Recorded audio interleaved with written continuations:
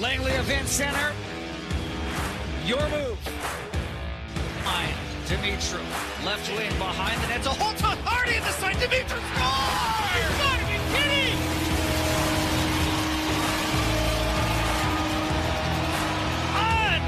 Unbelievable! The captain strikes again! Byram trying to go wide. He's going to step on Schmiemann, and Byram to win and scores!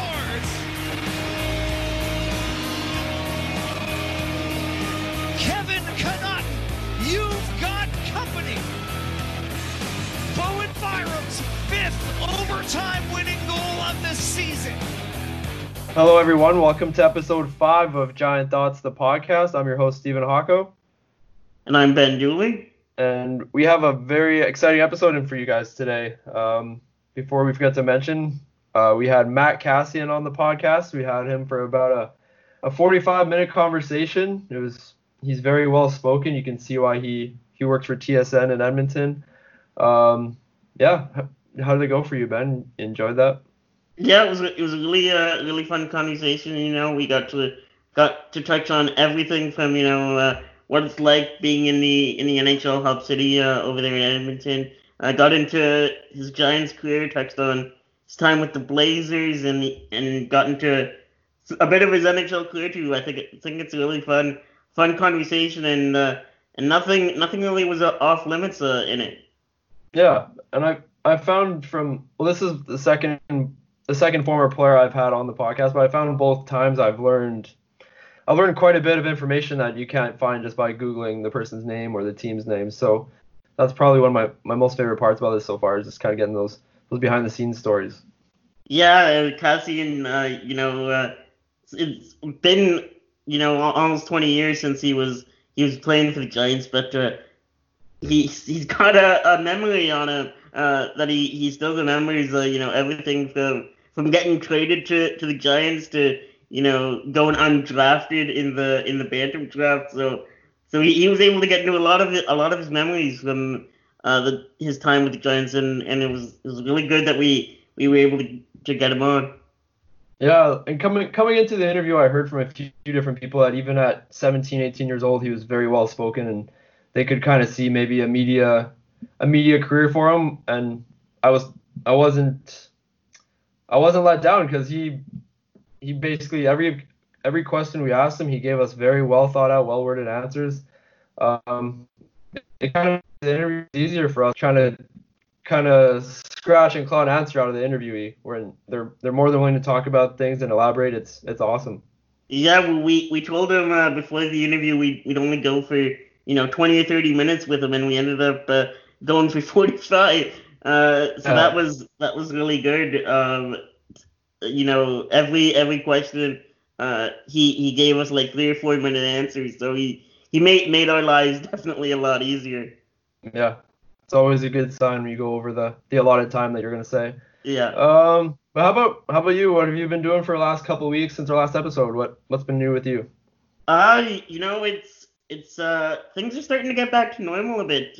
We finally have sports, North American sports, back on TV. The NBA is up and running. The MLB is up and running for now anyway. Yeah, that could be different by the time this comes out. Yeah, and the NHL is just kicking off the Stanley Cup playoffs today. I got a chance to see a few of the exhibition games, and I got to tell you, as much as it's normalizing to have hockey back, it's weird watching games without fans in the stands.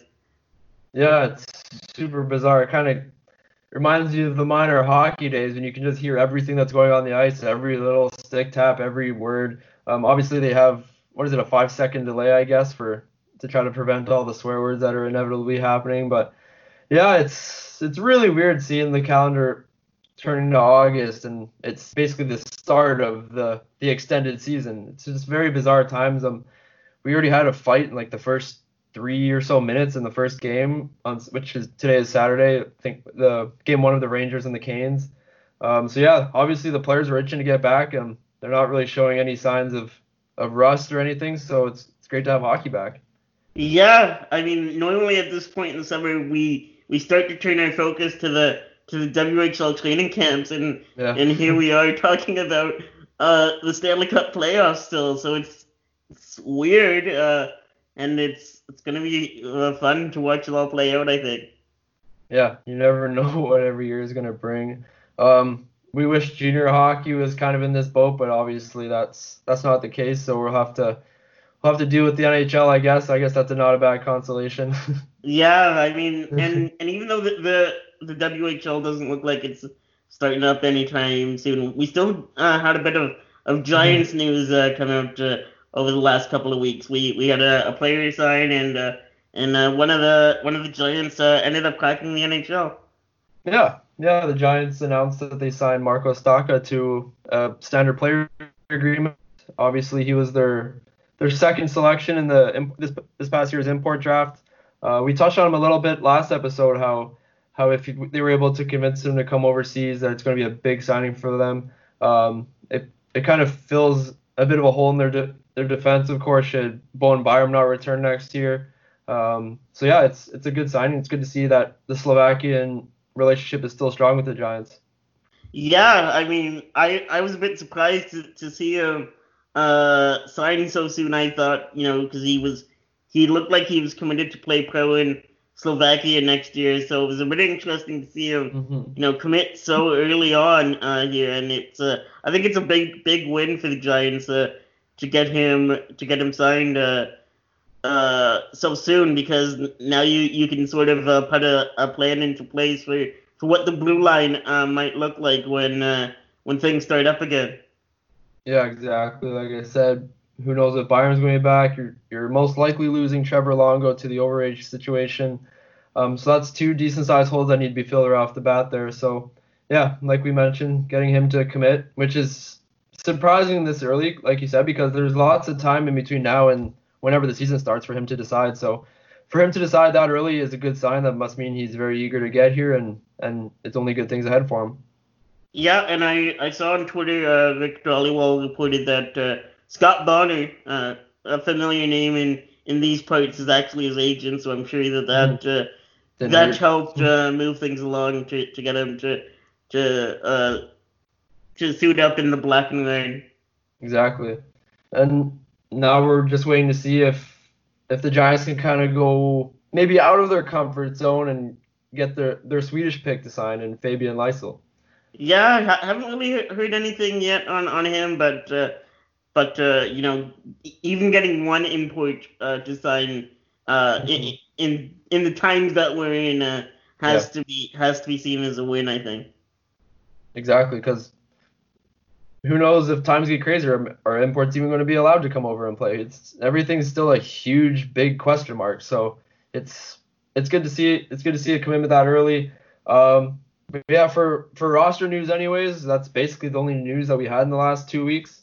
Um, Basically, the other news that was kind of out and about was Bowen Byram making the Avs postseason roster. Another thing we touched on last episode a bit, but now it's official. He's with the team in Edmonton. It's just a matter of if the if the cards kind of selfishly go right for him, and maybe there's a couple injuries and he gets into a game or two. Yeah, I mean, I don't think anyone should be surprised that he cracked the roster because it's a Hmm. bit of an expanded roster this year, so it's Yeah, definitely not a shock that they brought him to Edmonton. But it there certainly could be an opportunity that we see him get into a game. At some point, Cale Makar was held out of practice a couple of times. I never actually heard what happened, but he was unable to perform or whatever the heck they're calling it now. unfit to participate. Yeah, unfit to participate. So who knows what was going on there? But it's all it takes is for a couple guys to go down and you know coming off being 4 months off, guys could be rusty and things can happen, and maybe we do see Byram get into a few games here. Yeah, for our sake, I hope that happens because then we can still talk about him because he's obviously an easy player to talk about. There's no shortage of news or highlights for him. So yeah. He certainly is fun. Yeah, he's one of 8 Giant alumni that are playing in the postseason right now. There's him. There's Jordan Martinook. He plays for the Carolina Hurricanes right now. There's Milan Lucic. He's with Calgary. Sorry. There's obviously Byram. There's Kevin Connaughton, who's also on the Avalanche with Byram. Who, funny enough, Byram's broken a couple of his records in the last couple of years. So that's kind of, I wonder if they ever talk about that with each other. There's Tyler Benson with Edmonton. There's Brendan Menell with Minnesota. And then there's Brendan Gallagher and Brett Kulak, both on Montreal.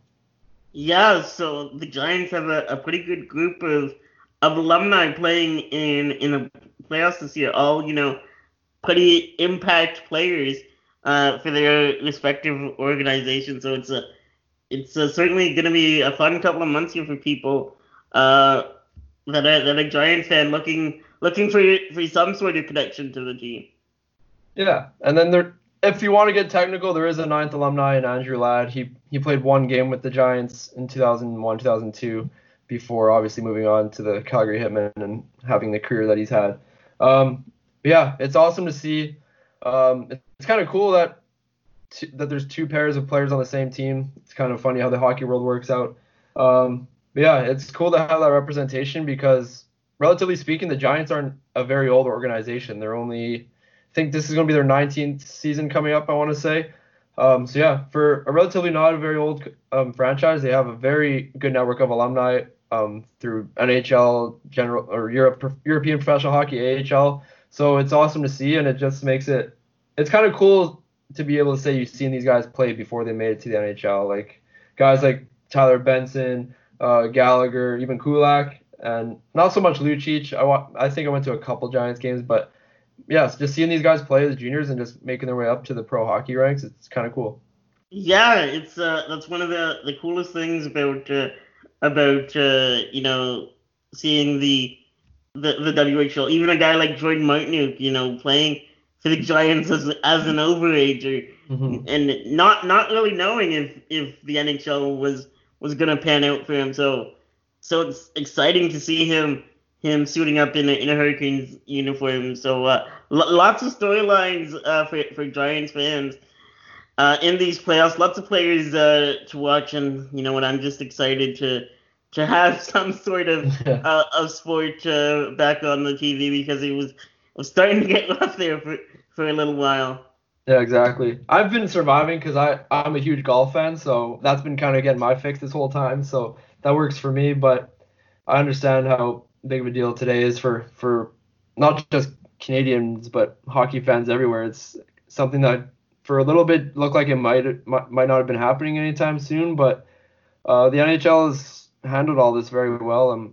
I was very pessimistic about the whole situation even until recently. I almost was kind of in a I'll believe it when I see it kind of mentality with it, and I'm seeing it, so it's awesome. I think yesterday it was reported there was about 1,500 tests done and no positive tests, so that's awesome. Yeah, they've done a really good job of bringing guys into the bubble and not seeing anything pop up. So that'll be the key now is to keep that bubble sealed and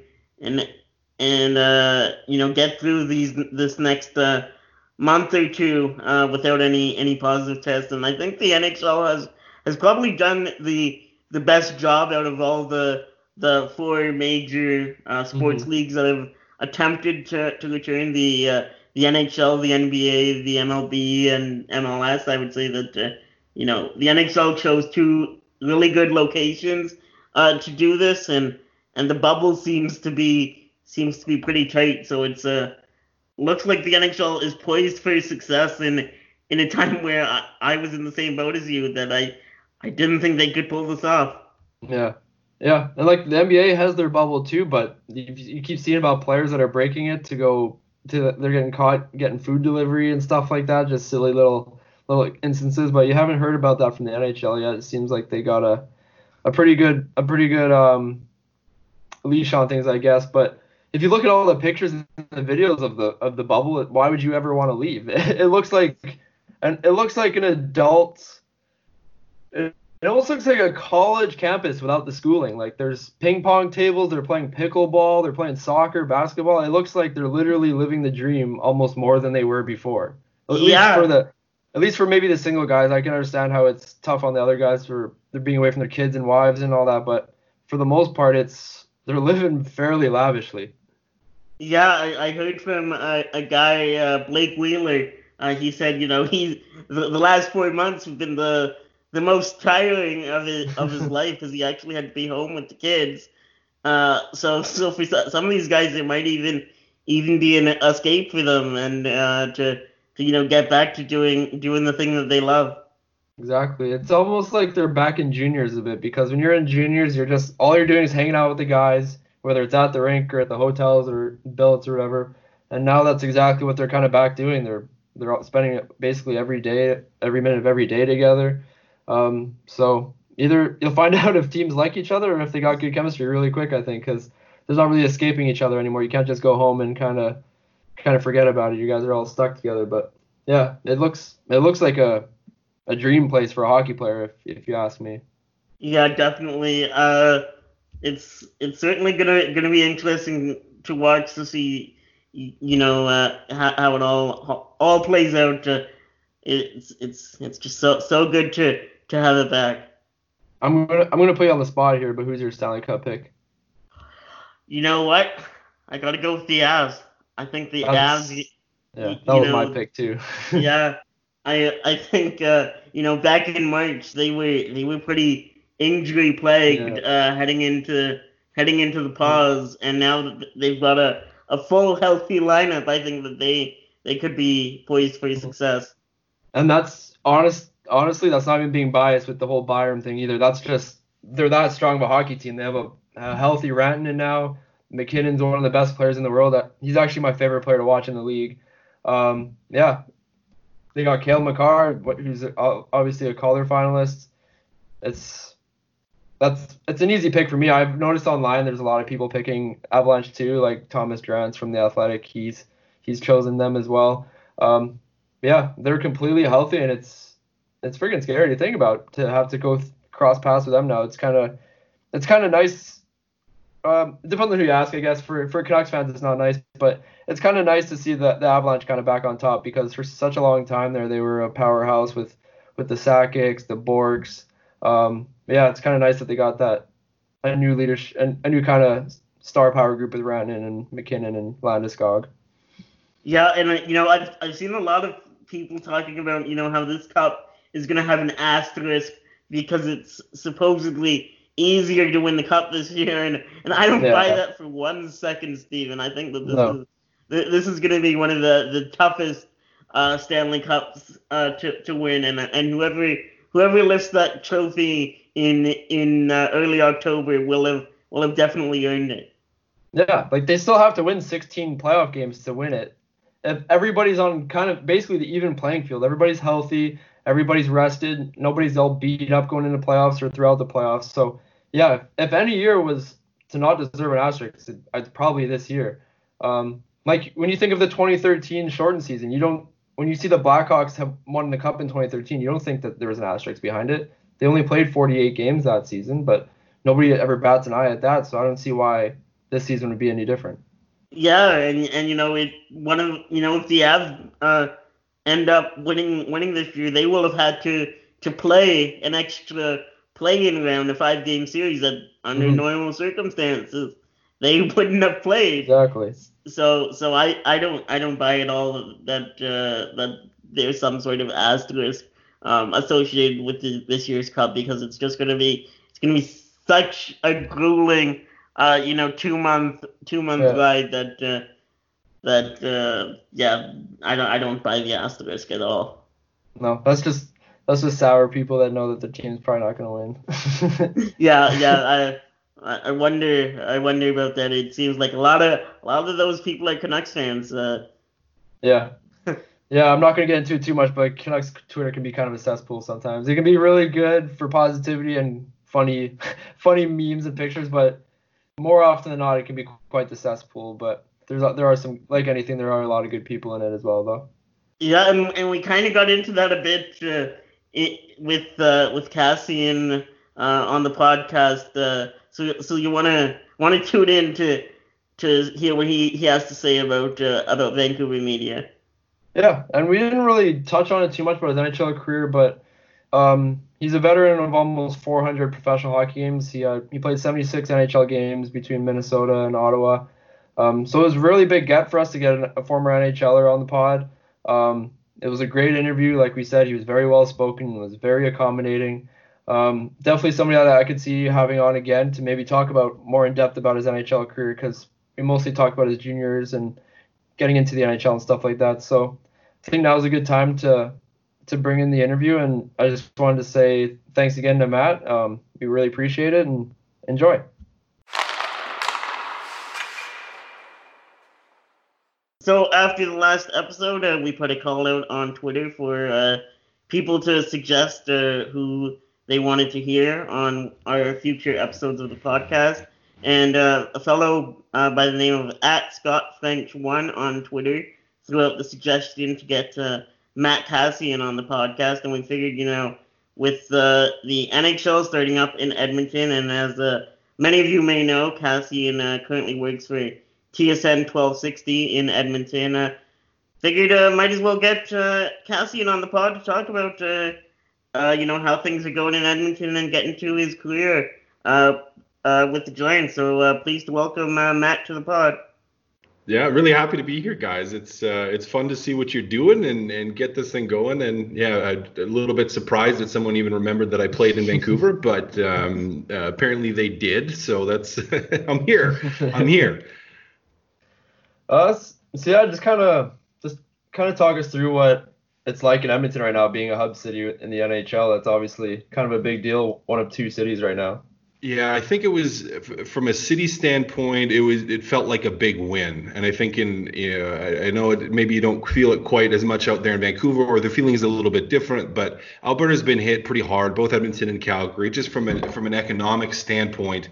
And then from a COVID standpoint, we haven't been hit as hard as other places, but you still mash the two together, and it was I think a pretty down time in the city. And so to actually be good enough for something, to have someone pick us, you get picked first for something instead of being the mandatory or the obligatory pick, I think was really good for this city and just for the morale of people. Doesn't really change, I guess, our day-to-day lives. It's, some people have been calling it jail. It's hockey jail. Fences up and a ton of security, and no one's getting in or out of that quarantine area. So it doesn't change that much for people here, aside from that, we know that it's here. It will pump some money into the economy from businesses and hotels and food, and people just getting the opportunity to continue to work maybe in the hospitality industry that was a little bit slow. So it's been overall pretty good, I would say. I'm really looking forward to watching hockey here and having the playoffs going again. Not sure exactly when this is going to air from the time we're recording this. So, right now, as of right now, nothing has been played. But it's just exciting that hockey is back, and overall, I think it's a good thing for this city. So, too bad you guys in Vancouver didn't get it. So, we'd like to think we're way cooler than you, and we know it's not true. But give us something here. So, well, you have the one. Yeah. So, you kind of do post-game analysis for TSN 1260. So does that get you access to the rink, or what's the situation there? Yeah, it's a great question. So my role with TSN, so I do analysts, I do the pre and post game show, but I'm not a full-time, I don't do radio full-time. That's just because I love hockey and I love staying involved. So I'm not quite, I would say full-time enough that TSN would make the push. They would have one of their guys in the area that's just a little bit more, that's all that he does. A Ryan Rishaug here in Edmonton that does the TV and the radio, just because it was very difficult to get access even for media. It's a pretty small group, so I don't think very high on their list. So they didn't even ask me, and to be honest, and to be fair, I have 3 kids and one of them's 8 weeks old, so I would have been put in, I guess, the hockey jail if I would have been in that media quarantine area, and then I would have came home after all is said and done, and then I would have been put in a very different type of jail that probably would have been a lot less fun and maybe not worth it. So, I love doing the TSN. We'll continue to do that.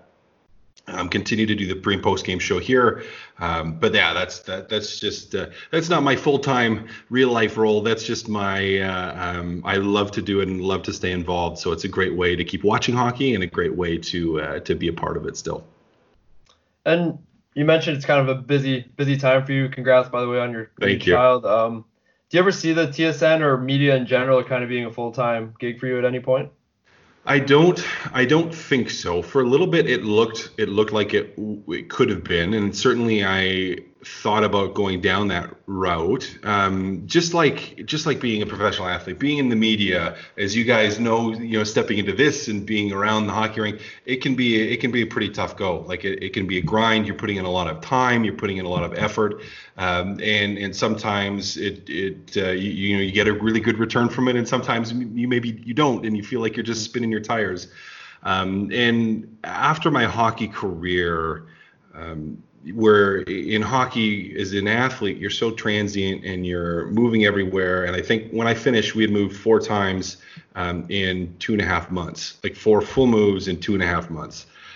So I kind of looked at it and went, okay, for my family, is this, being involved in the media? Not that you're moving as much in the media, but it's a little bit more, there's a lot, there can be a lot of uncertainty in it. And I just looked at it and I went, you know what? As much as I would love this because I do love it, I don't know if this is going to be the right decision for my family. And if I can stay involved, which is what I've been able to do in some fashion, where it can be like a part-time thing where I get to do it and I get to love doing it. And it doesn't, when I do the radio now and media now, it doesn't feel like a job. Like it feels like something fun I get to do. Like I get to talk about hockey, I get to watch it. And so and I don't know, it's not something that I think will manifest into something full time, at least not right now at this point in my life. There's enough going on, and from a business standpoint that I have going that takes up way too much of my time to let the media go full bore. So I know full time for you, you're a financial advisor for Raymond James. It's kind of interesting. We see a lot of tough guys who were tough in the NHL. They got more brain power than some people will give them credit for.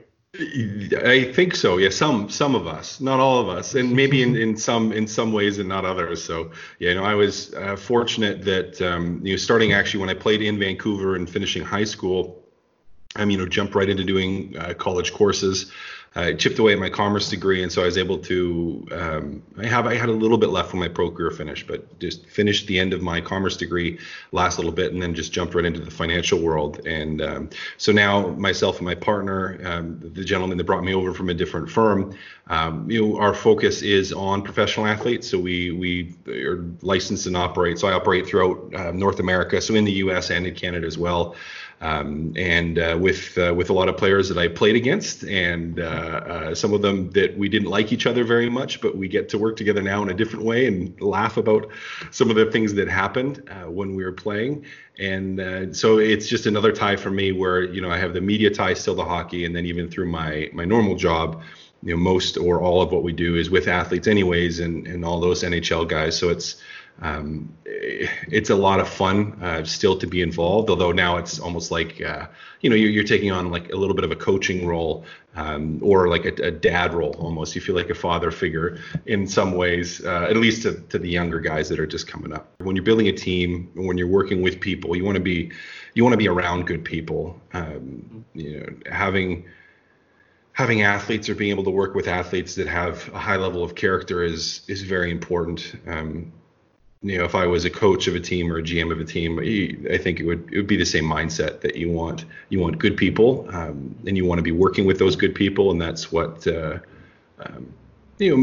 if you don't have the level of success maybe that you would like, you're going to enjoy what success you have a lot more. So we brought you on here to talk about your time with the Giants. So let's get into that a bit. So you joined the Giants as a 17-year-old, undrafted. How did you get discovered by the Giants? Yeah, well, I was in Edmonton, playing in Sherwood Park, and the Bonners have quite a strong connection here. So Scott was the GM, Craig was the assistant coach, and Terry Bonner, who is a wonderful man. I haven't seen him a little bit here in Edmonton, but he was one of the scouts for the Giants, and he I think had scouted me, and I had started at that point. I was a late bloomer from an athletic development standpoint.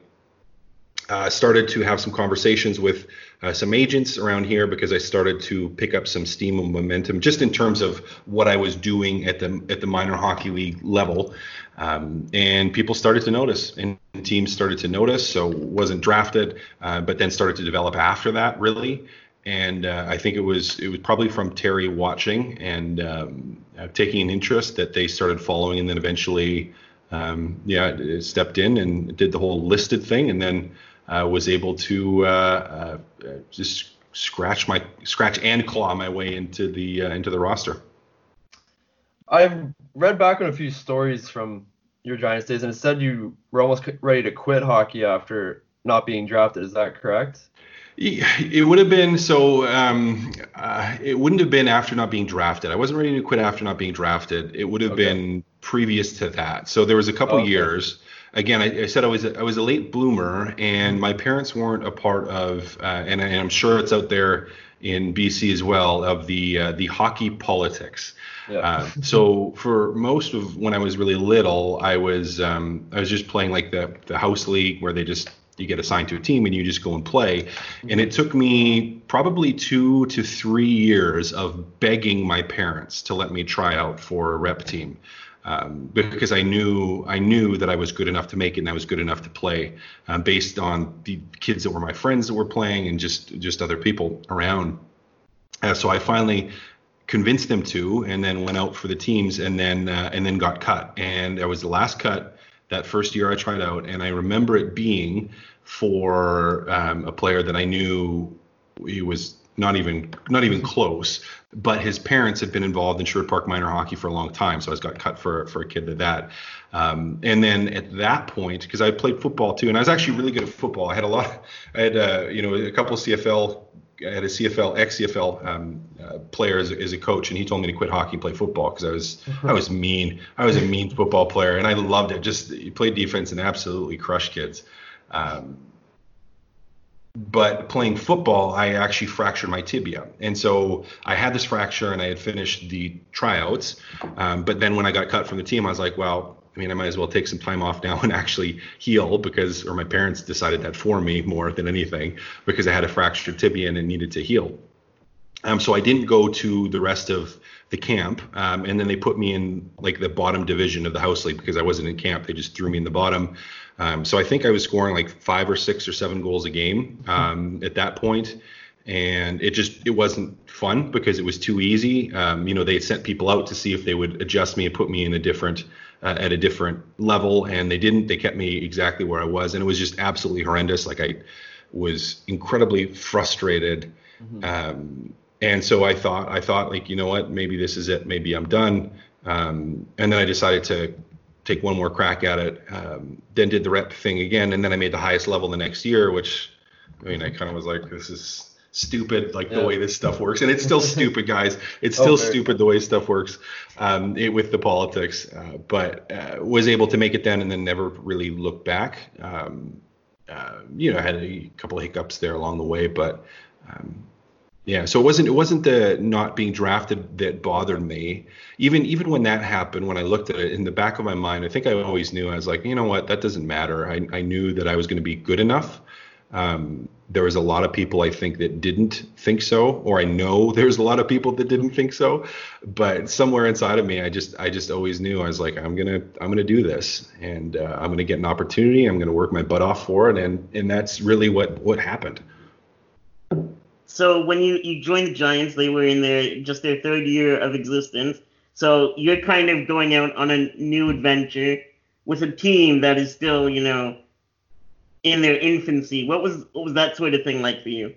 You know what? It was It was a lot of fun because I was there at camp the year before. So it was my first camp. And funny enough, I didn't realize, being getting it as a 16-year-old, and I would have been 15 at the time of camp, just based on when my birthday was. So I was 15 heading into camp, and I didn't realize that I wasn't allowed to wear a half shield because I'm like, well, I mean, everyone else wears a half shield that's older that plays for the team, so I'm gonna wear a half shield too. So I didn't even bring a cage to camp, and somehow it probably was against the rules at the time, but somehow they let me do it. Like I think I had to convince them that this was okay, and I don't know if they made my mom sign something, but had they played through camp. They wanted me to play exhibition games. We'd said no because at that time. The reality of, well, I may have a chance to get a scholarship to an NCAA school became a reality. And so for my mom, she was like, well, no way this year. If you're not going to play here full time, you're not playing an exhibition game. We're going to take some time to make that decision.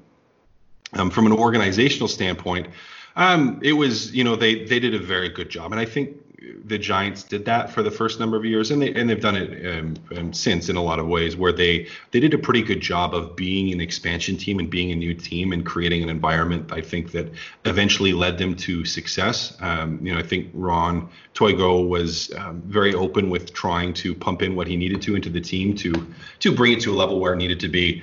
From a player's standpoint, that first camp at 15 was a little bit of a gong show. I remember it being. I think, seeing, this is my first time really, it'd been in fights before in minor hockey, but seeing like real good fights. And there was one I'll never forget, Tristan Grant fighting Robin Big Snake, and then Tristan Grant throwing his elbow pad across at him, and me just kind of being like, what is going on right now? Is this 15-year-old kid playing in these inter squad games? And then next year I was that big idiot running around too. So it was a lot of fun. I have some pretty fond memories, even from just those camps. Getting the first. So my parents never let me have like a one-piece stick. So it was like my first time getting a one-piece stick, and I actually broke it when I was trying to like set it up. So that was fun going to Toledo at that time and having him roll his eyes at me, and I don't think he was very happy because they were really expensive. They're still really expensive. Yeah. But yeah, it was a really great experience out in Lanark at the time. Again, one that I look back at it and I go, you know what, it was a lot of fun. I have a ton of really, really pleasant memories about that time and about the way the organization treated us then too. I kind of wanted to touch on this before we got too far into the Giants stuff. You mentioned how the NCAA was a possibility. How serious of a possibility was that for you or is it more just to not play those exhibition games that year? Was that more just to save your eligibility, or was it because NCAA was a serious consideration? It was a serious consideration. Yeah. So I was really good, still am, like from a student standpoint, very good academically. And so it was very, very real. Now I was still at the age when NCAA teams couldn't officially contact me to make offers or anything of that nature. But I had, was getting all kinds of packages and information from schools. They started sending me a ton of them. Cornell being the one where they sent a whole bunch, and had some. It probably was slightly offside from the rules in terms of they had some contact with us. Which when you look at it too, from even the way that I played hockey and played the game, Cornell, especially then, they had a very big physical, angry style team, which is how I played, and so it was a very real possibility. And I've always wondered like what would have happened if it would have went that way. From a development standpoint, probably would have had a little bit more time developing, would have had a lot more practice time, which could have helped me in some ways. That being said, I don't think there's a wrong way to do it. Between the WHL and the NCAA, if you're good enough, you're going to get a chance, and you really have to take a look and say, okay, well, what type of player am I? Where am I going to have the best opportunity? And for a lot of kids, that ends up being the WHL. And for me, ultimately, the decision that we made was that it was going to be the best way to have a professional opportunity. And sitting here, I can't complain about it. But yeah, we were close to making that decision. I think I had my heart set on the WHL. My mom probably had her heart set on the NCAA, like getting that education. But fortunately, although it took me probably about 8 years longer than she would have liked, I did eventually get my degree. So I just have a quick follow-up to that. Were the WHL education packages as good then as they are now? Or was there any? They still were. So we had worked in like with because I know they're allowed to do this. Like when I signed, like the second I played my first WHL game, I got my first 2 years of college eligibility covered, because it was like, okay, well, if we're going to give up the NCAA eligibility, then we need something else to, in case professional hockey doesn't work out, we want to have that school. So the packages were still good. It was one thing I will say that I think a lot of WHL players don't take advantage of, was that they were willing to pay even when you're done high school. So when I was in Vancouver and then in Kamloops, I was able to continue to take college courses, and they would pay for it while I was doing it. So that was something that we took advantage of.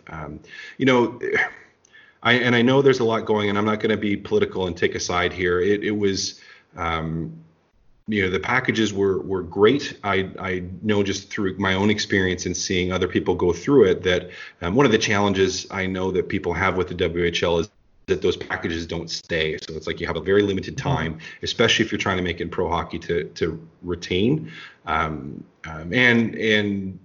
right or wrong, and I understand it becomes a huge financial obligation for the WHL, or the CHL in general, which is really hard for them to make, because it's not, a massive, it's not the NHL in terms of money it generates, but it was I think a negative towards the education package afterwards, but while everything was going on, and for players that don't go pro, it is a good package to be able to try to do it. And even more so for players maybe that education isn't their thing, let's call it, where you have the ability to go do trade school, which I encourage players to do.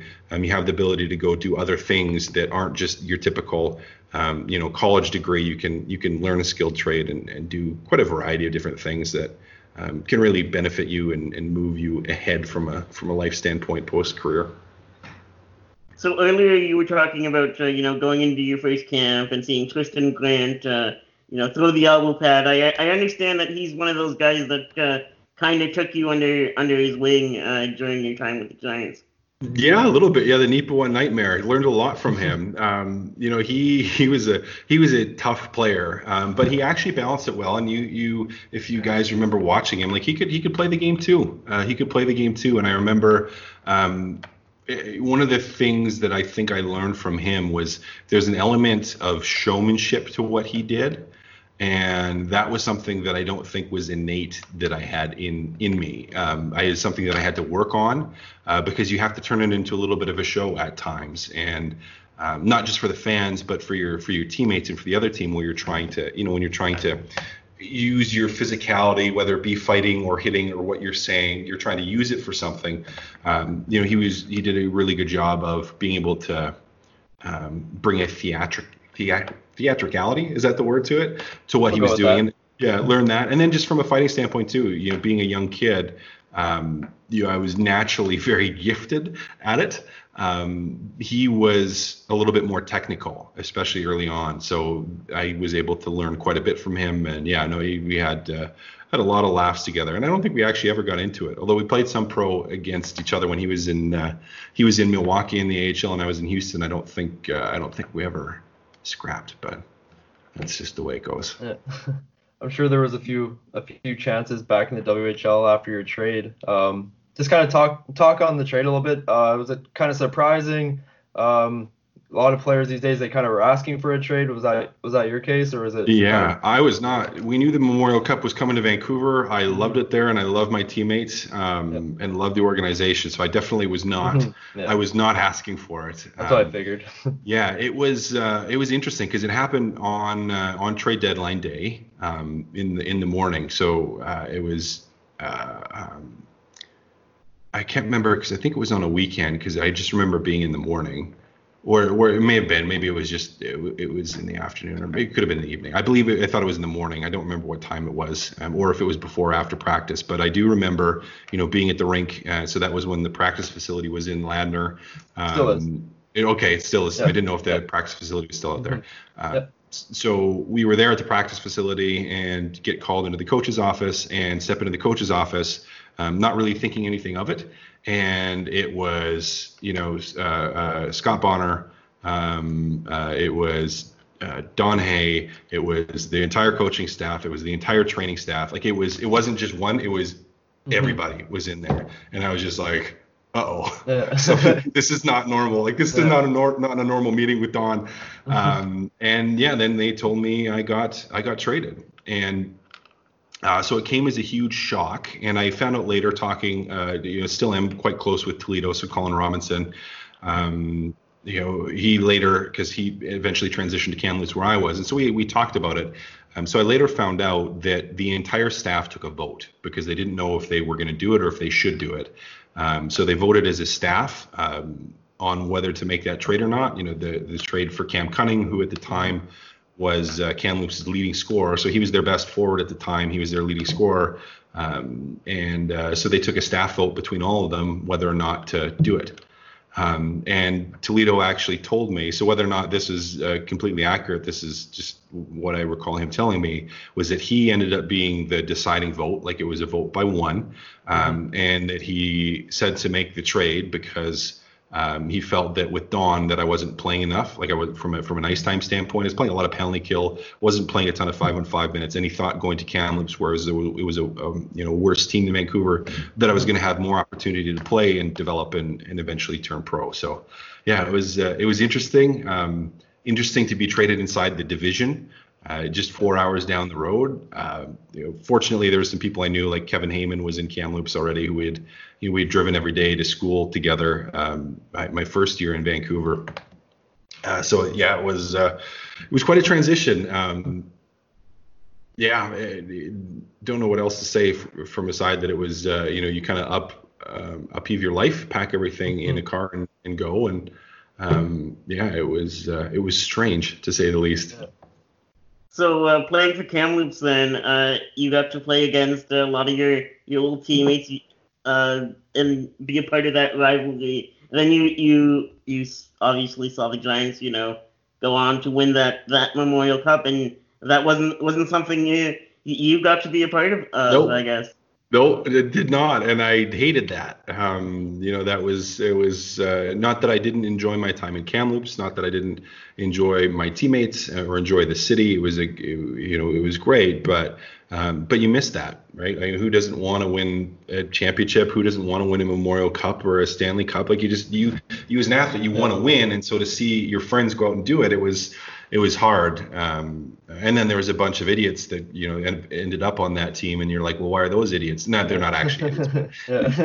Why are these thinking? Yeah. That's what you're thinking. Like, why are these idiots getting this opportunity, like that Slade kid? And it was hard. I didn't watch a lot of the Memorial Cup because it just ate at me. I wanted to be there, and still very happy. Still good friends with like Mark Fistrick, for example, who's out here in Edmonton.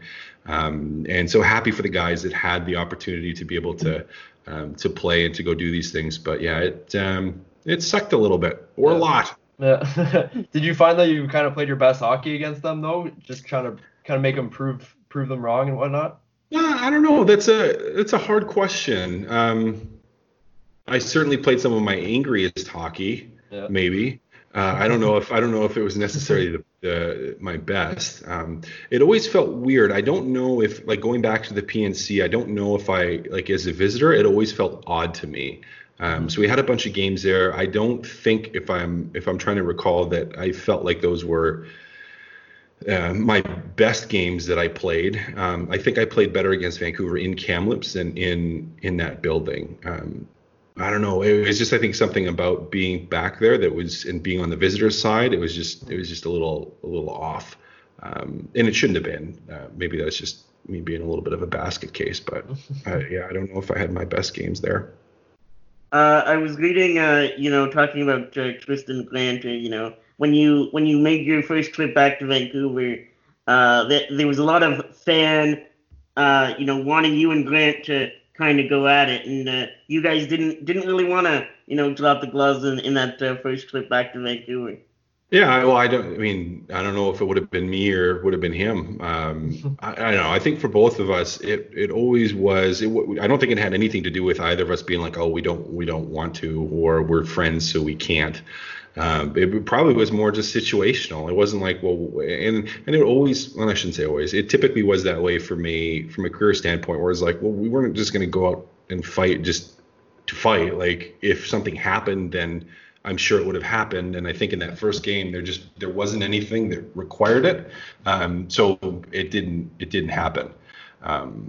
Yeah, I mean, I'm trying to remember what exactly that first. I just remember the weird feeling of being on the other side and stepping onto the ice through the visitor side versus the home side.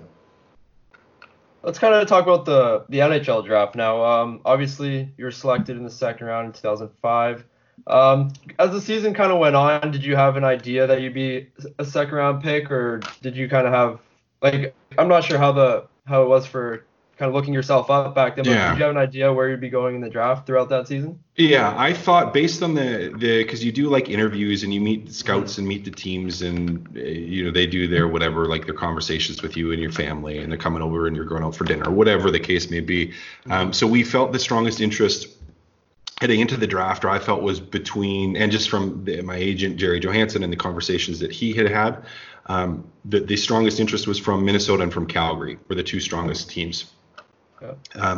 And so when we looked at the draft and where I was ranked, because I went much higher than I was ranked like 104th, I think, heading into it from a skater standpoint. Yeah. 103. Okay. So I was close. So, rated really to go like fourth round ish, maybe a little higher, maybe a little lower. So I expected that I was going to go, I thought maybe in the third round with Calgary. Just from a pick standpoint, I was like, okay, well, maybe a late third round, or I can try to remember exactly where that third round pick was with Calgary, or Minnesota. And I think what happened was Minnesota thought that Calgary was going to get an opportunity to take me beforehand. So if they didn't take me with the second round pick, I wouldn't be there, third or fourth rounds. I think I'm fairly certain that's what happened, which moved me up in the draft list. So that was where I got drafted, probably a little higher than I should have, just from a pure like where I was at that point. Probably should have been a third or fourth round pick, but hey, I'm not going to complain. Certainly wasn't going to complain then.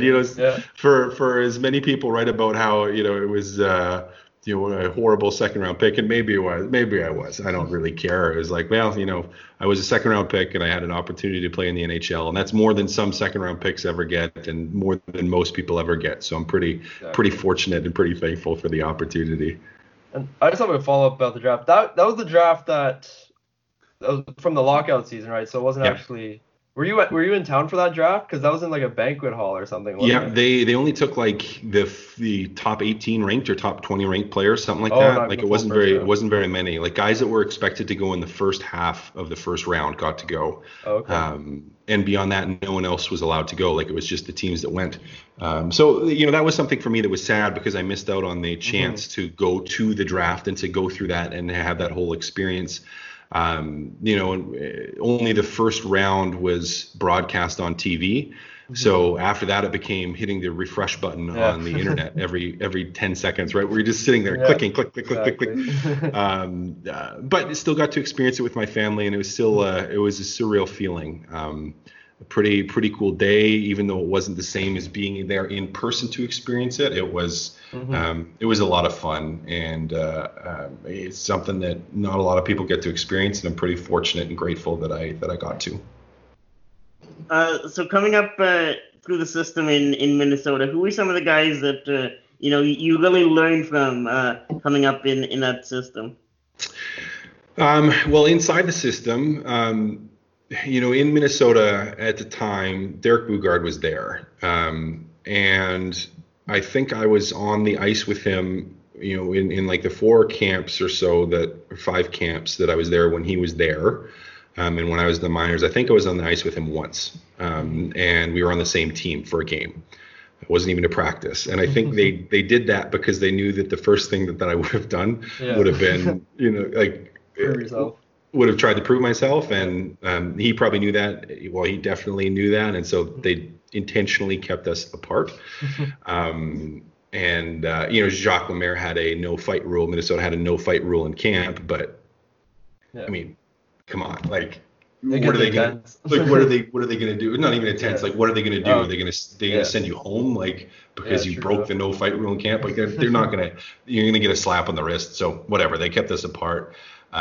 Inside, I don't think on a team from a physical side of the game standpoint, I don't think there was really anyone.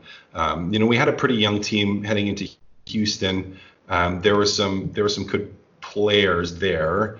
I don't know if I could say that there was anyone, just because I kind of did what I did myself, and there wasn't anyone there that was sitting there to teach me that.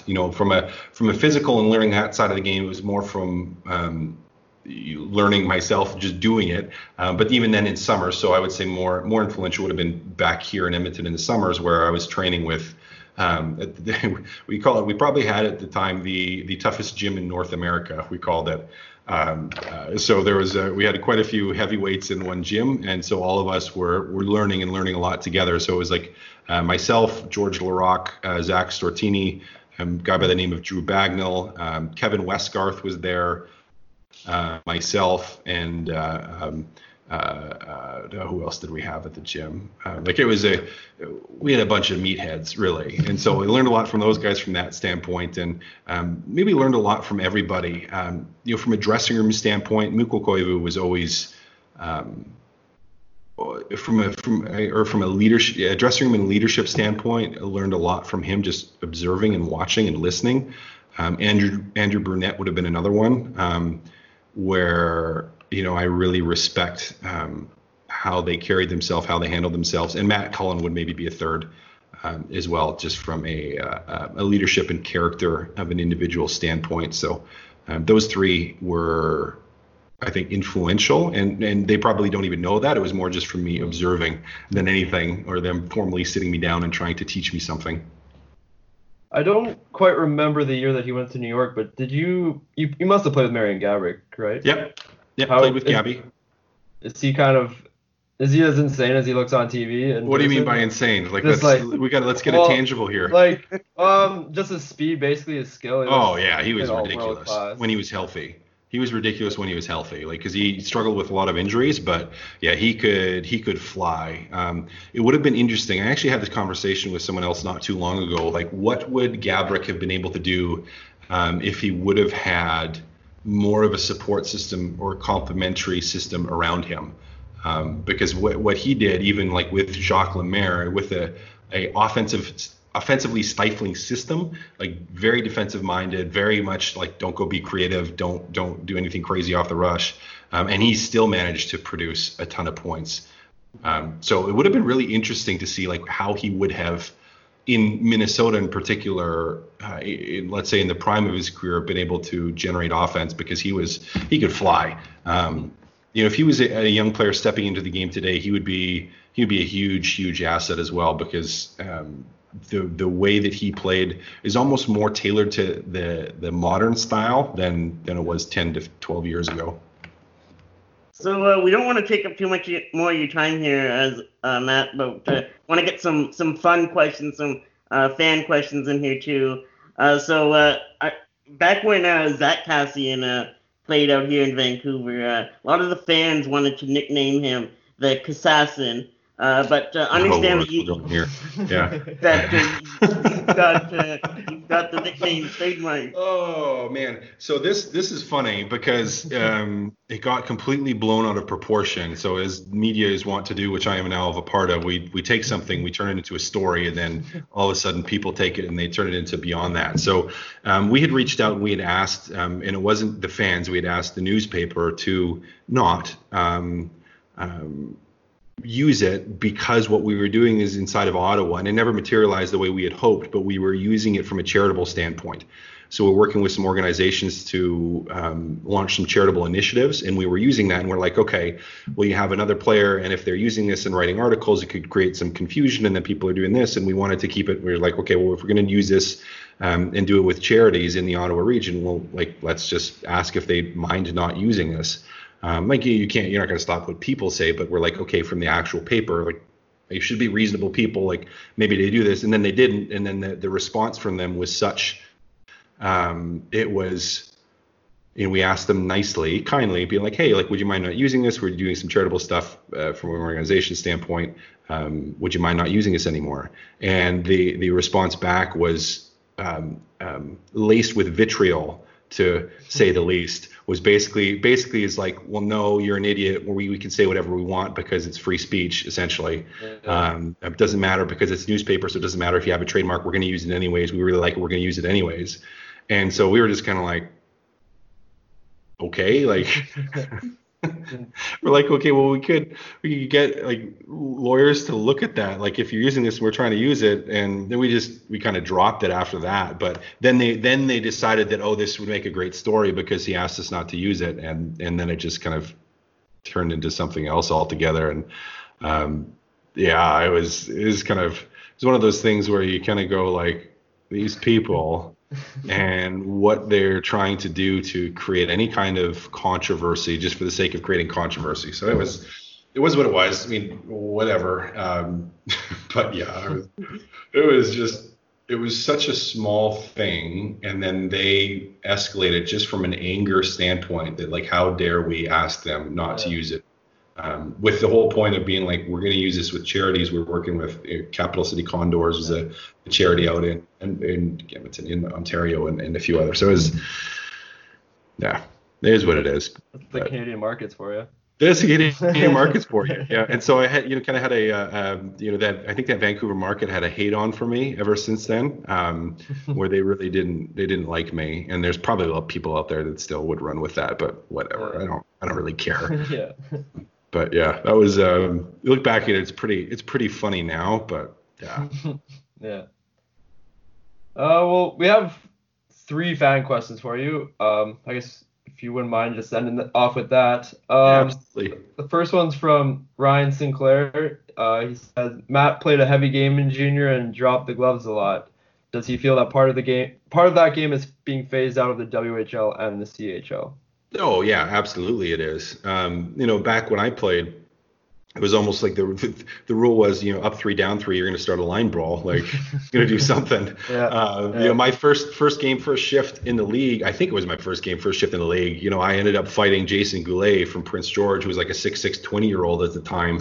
And I was still 16. It's a different game now, and I'm not even going to comment on if it's better or worse, but I think they're intentionally trying to phase it out, and they certainly the focus is less on playing a heavy physical game and more on playing a skill game. And there's going to be positives and negatives to both. Like having a focus that doesn't have that, I think, leads to, let's call it, policing issues, different types of injuries.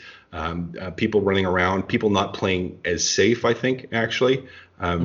But then of course, you don't have the fights and the injuries that come with that. So yeah, they're definitely trying to phase it out. We knew, I think, a number of years ago that it was going that direction. I just wasn't able to make myself a better skater to overcome the direction we saw the game going. Jordan Bremner wants to know, where was your favorite place to play in junior, and why was it Kamloops? And why was it Kamloops? Yeah. You know what? He's from Kamloops. He's from Kamloops. No, I like between, is he asking maybe between Vancouver and Kamloops? Okay. Yeah. I didn't know if you meant like just the specific rink. From a rink standpoint, I love playing in, well, we always had bad games there, but playing in Red Deer just because friends and family would always be there. So for me, that was the most fun rink to play in when I'd get to go. You know what? It's really hard for me to pick between the two because there was a lot of great memories in both.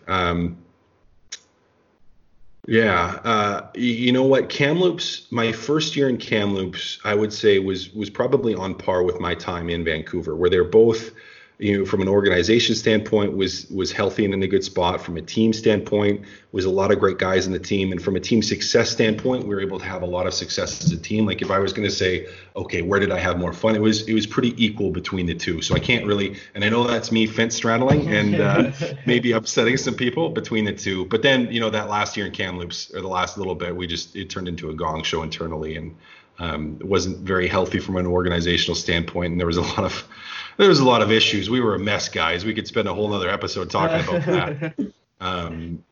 But I will say,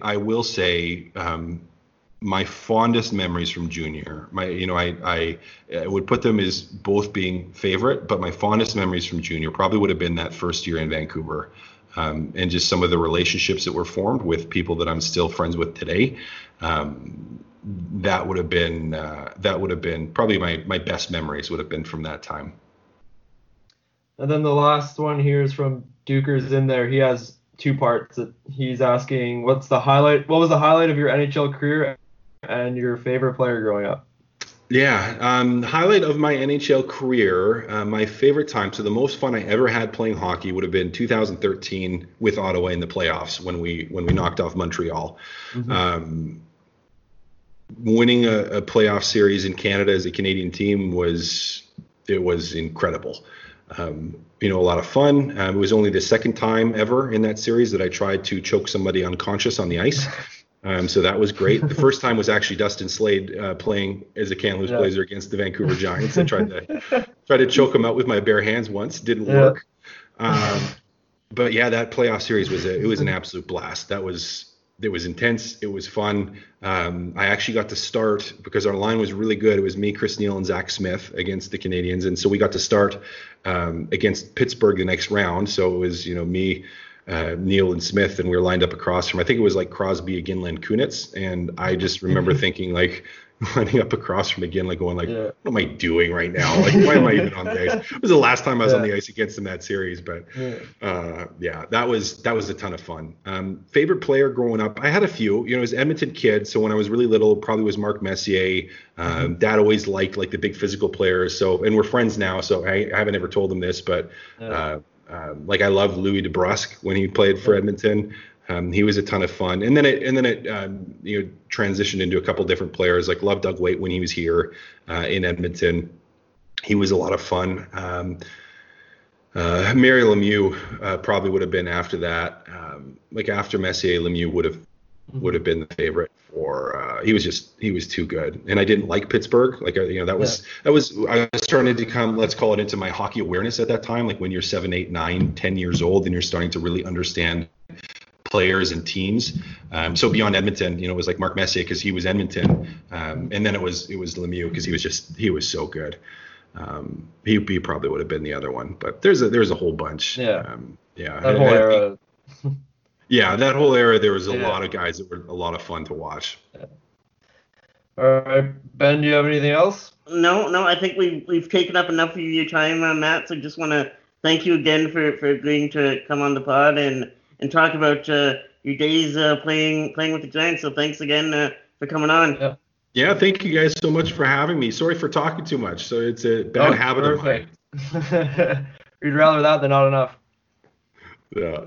Okay. Well, thank you so much, guys. We'll have to do it again sometime. Yeah, thanks again, Matt. Thank you.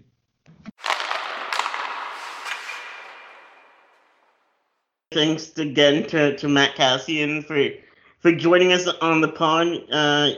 We went with him for about 45 minutes, which was more time than I thought we'd get with him, and he's certainly not afraid of the microphone. Yeah, we told him it'd be about 20 to 30 minutes, and like you said, we went way past it, which is awesome. He's very well spoken. He seems like a really genuine guy. And yeah, like I said before, it's really cool to get a former NHL player on the podcast. I think that'll do a lot for us. It kind of gives us a bit more confidence, I think, going into future interviews and seeing who else we can get. And yeah, that was fun. That was awesome. Yeah, so if you enjoyed this week's episode of the pod, don't forget to subscribe on Google Podcasts, Apple Podcasts, Spotify, wherever you get your favorite podcasts, and leave us a review too, because it helps with the algorithms and all that. And don't forget to follow us on Twitter, at Giant_thoughts. Thanks again to the listeners who tweeted us with questions for Matt and just suggested that we get him on the pod, because it was certainly an enjoyable conversation. Yep, I enjoyed myself. I'm excited to see who we get on next. And yep, until next time, thank you for listening.